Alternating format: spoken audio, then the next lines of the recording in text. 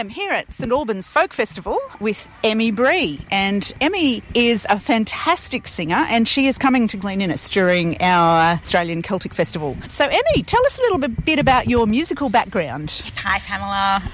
I started playing music when I was a little kid. I played piano and clarinet, and then when I was about 15 I picked up a guitar and started playing to accompany myself singing, and just, I don't know, loved it so much. Ended up studying it at university, playing lots of different styles of music, jazz and contemporary music, and kind of fell out of it for a few years after uni, but have more recently come back into it from the perspective of Irish folk music. I've really connected with my Irish heritage through music and through language. And you studied music at uni, but you didn't pursue it as a career. Yeah, exactly. It's kind of a hard thing to pursue as a career. So I tried for a while, but just the gigs kind of ended up being too many and not very fun and long hours, and didn't really get to play the stuff you were passionate about. So I ended up kind of just getting a 9-to-5 job and then not having time to do the music thing. But more recently I've committed to doing the music as well as the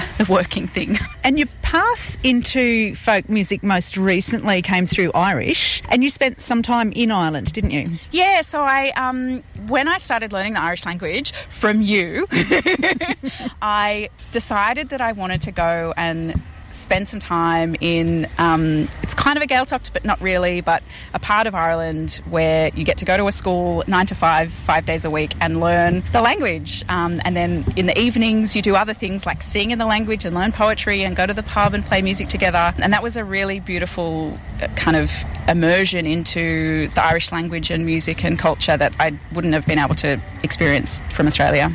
And when you put together your repertoire, I know you sing songs from a variety of cultural kind of backgrounds. What influences you? How do you choose songs, and what do they mean to you? I always go for songs that make me feel something. So you probably will notice that my songs that I cover are about the environment or animals or social justice or love, because a lot of folk songs tend to be about love. But I really have noticed in putting the set together for St Albans and also for my show in Glen Innes is that there's a real theme of the earth and the ocean coming through in the songs that I've selected. That's wonderful. And one of the songs you sing that is one of my favourites is the Glenn Hansard song. Tell us about that and where you picked that up. Yeah, so Glenn Hansard has written this amazing song called Leave a Light. It's on I think it's his most recent record. It's a few years old now. But I first heard the song in the beautiful film The Camino Voyage, which is a film, it's a documentary, but it's so beautiful and interesting, and it's probably 2/3 in English, 1/3 in Irish, and it's a group of about 4 or 5 poets and artists and musicians and a boat builder who build this little navog, which is a small type of rowboat, and they row it between the west of Ireland and the north of Spain over 3 consecutive summers, and they stop along the way and meet the locals and play music with the locals. And this one scene is Glenn sitting in this beautiful old brick building, I think it's in France, and he's playing this song with these local musicians, and it's just such a beautiful scene, and the song just really spoke to me. And I guess that kind of goes back to how I choose the songs that I play. If they make me feel something, then I want to see how it makes me feel to play it myself. You sing a lot of songs in languages other than English. Irish is one of those languages. Tell us a little bit about some of the languages you sing in and how you came to do that. So the Irish language stuff, that was a kind of thing. Learning songs in Irish language was a bit of a way to try and learn the Irish language a bit better. There's a song that I do called Oromawajin, which is like a kid's song, and it's a bit repetitive, so it's easier to, learn how to speak Irish basically through song because it's repetitive and you remember it. And in the set I'm doing in Glen Innes, and also that I've done in St Albans, I've also done some songs in Pitjantjatjara language. So Shane Howard's Solid Rock, which is an amazing folk song that he wrote in the 80s after visiting Uluru and seeing Ceremony for the first time. He translated a chorus of that with an elder who speaks Pitjantjatjara language into Pitjantjatjara language, and I have also translated a chorus of that song into Gaeilge, so Solid Rock sung in 3 languages. I also sing a song that has some lines in Nule language, which is a song by the beautiful playwright and songwriter Jimmy Chai. It's from the musical Brand New Day. And English, obviously, I sing a bit of songs in English. And I also have a song that has a couple of lines in Scots, which is a song that I don't know why it came to me, but it's about the ocean, and I think that's why I like it so much. That makes good sense. We're here at St Albans Folk Festival, and this is not your first appearance at St Albans. Tell us a little bit about the festival and what that means to you. Yeah, I played in St Albans for the first time in 2019, and it was the first time I ever played at a festival, which was a really big deal for me because I grew up thinking I'm going to be a musician, I'm going to play festivals, and then that all kind of fell away when I realised I had to get a job and, you know, get a haircut and get a real job. So it was really wonderful to be able to come here and play music and share it with people. It's a real kind of sharing experience for me. And being in this valley and kind of looking up and seeing these sandstone cliffs and trees and the sky and the birds and all these friends around, it's just such an amazing place. And I've met friends here that I'm, you know, still friends with, and I really love coming here. I don't know if I'll ever not come. And it's quite an unusual festival in that most folk festivals are within cooey of what we might mistakenly call civilisation. But here it's us, the river, a pub and a tent in a paddock, really, isn't it? Yeah, there is no phone reception and it's wonderful, and you can't check your Instagram or your Facebook or your emails or get calls from anyone. It's just really amazing, and it reminds you to connect with nature and with the community that's here, because this is our community, and you really kind of start to realise once you open up to that we all have so much in common, and even if we have different ideas about politics or whatever, we really are one community, and it's so important to take moments like this and step away from the screens and from, you know, our busy lives and kind of talk to each other and listen to what each other are saying. Yeah, what a beautiful thing to think about. Of course, you're also coming to Glen Innes during the Australian Celtic Festival, and I hope you're looking forward to that as much as I am. You're going to perform in the Croft. Have you got a little snippet to tell us about what we might be expecting from you? Oh, I'm really excited to come and play in the Croft. I remember coming to play, I can't remember what year it was. I think it was like in one of those gaps during COVID when we weren't locked down.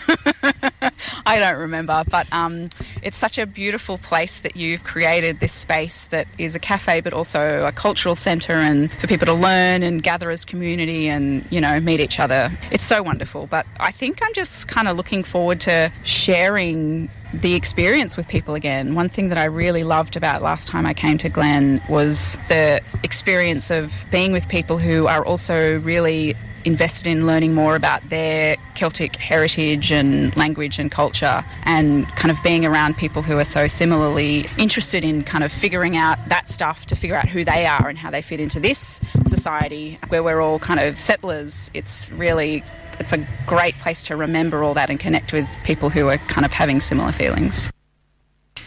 That interview recorded with Emmy Bree on the bank of the river in the dark in St Albans last night.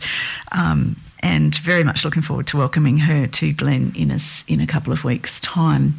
And not long before the interview was recorded, Emmy had been performing on the stage at the Settlers Arms there in St Albans, and she gave me permission to record this song that she had performed, and I hope you enjoy it. On the arms of hill there sits a head, full of worry, grief and care, and though her lodgings it was bare, singing, "Oh, brave boy, I hope,"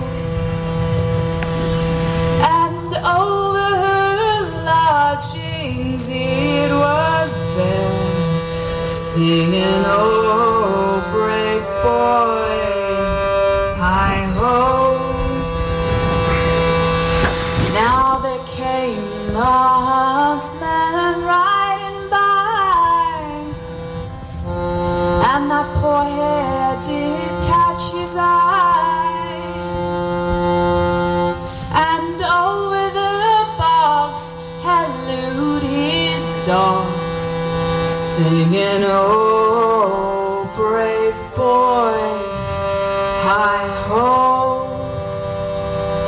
And over the bogs hallooed his dogs, singing, "Oh, brave boy, Hi-ho.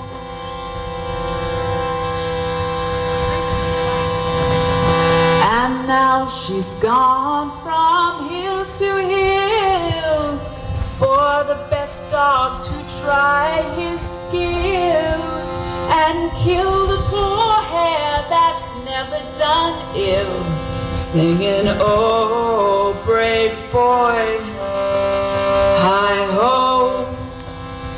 And kill the poor hare that's never done ill, singing, oh, brave boys, hi-ho. And now she's turned and turned again, merrily as she trips the plain. And may she live to run again, singing, oh, brave boy, hi-ho.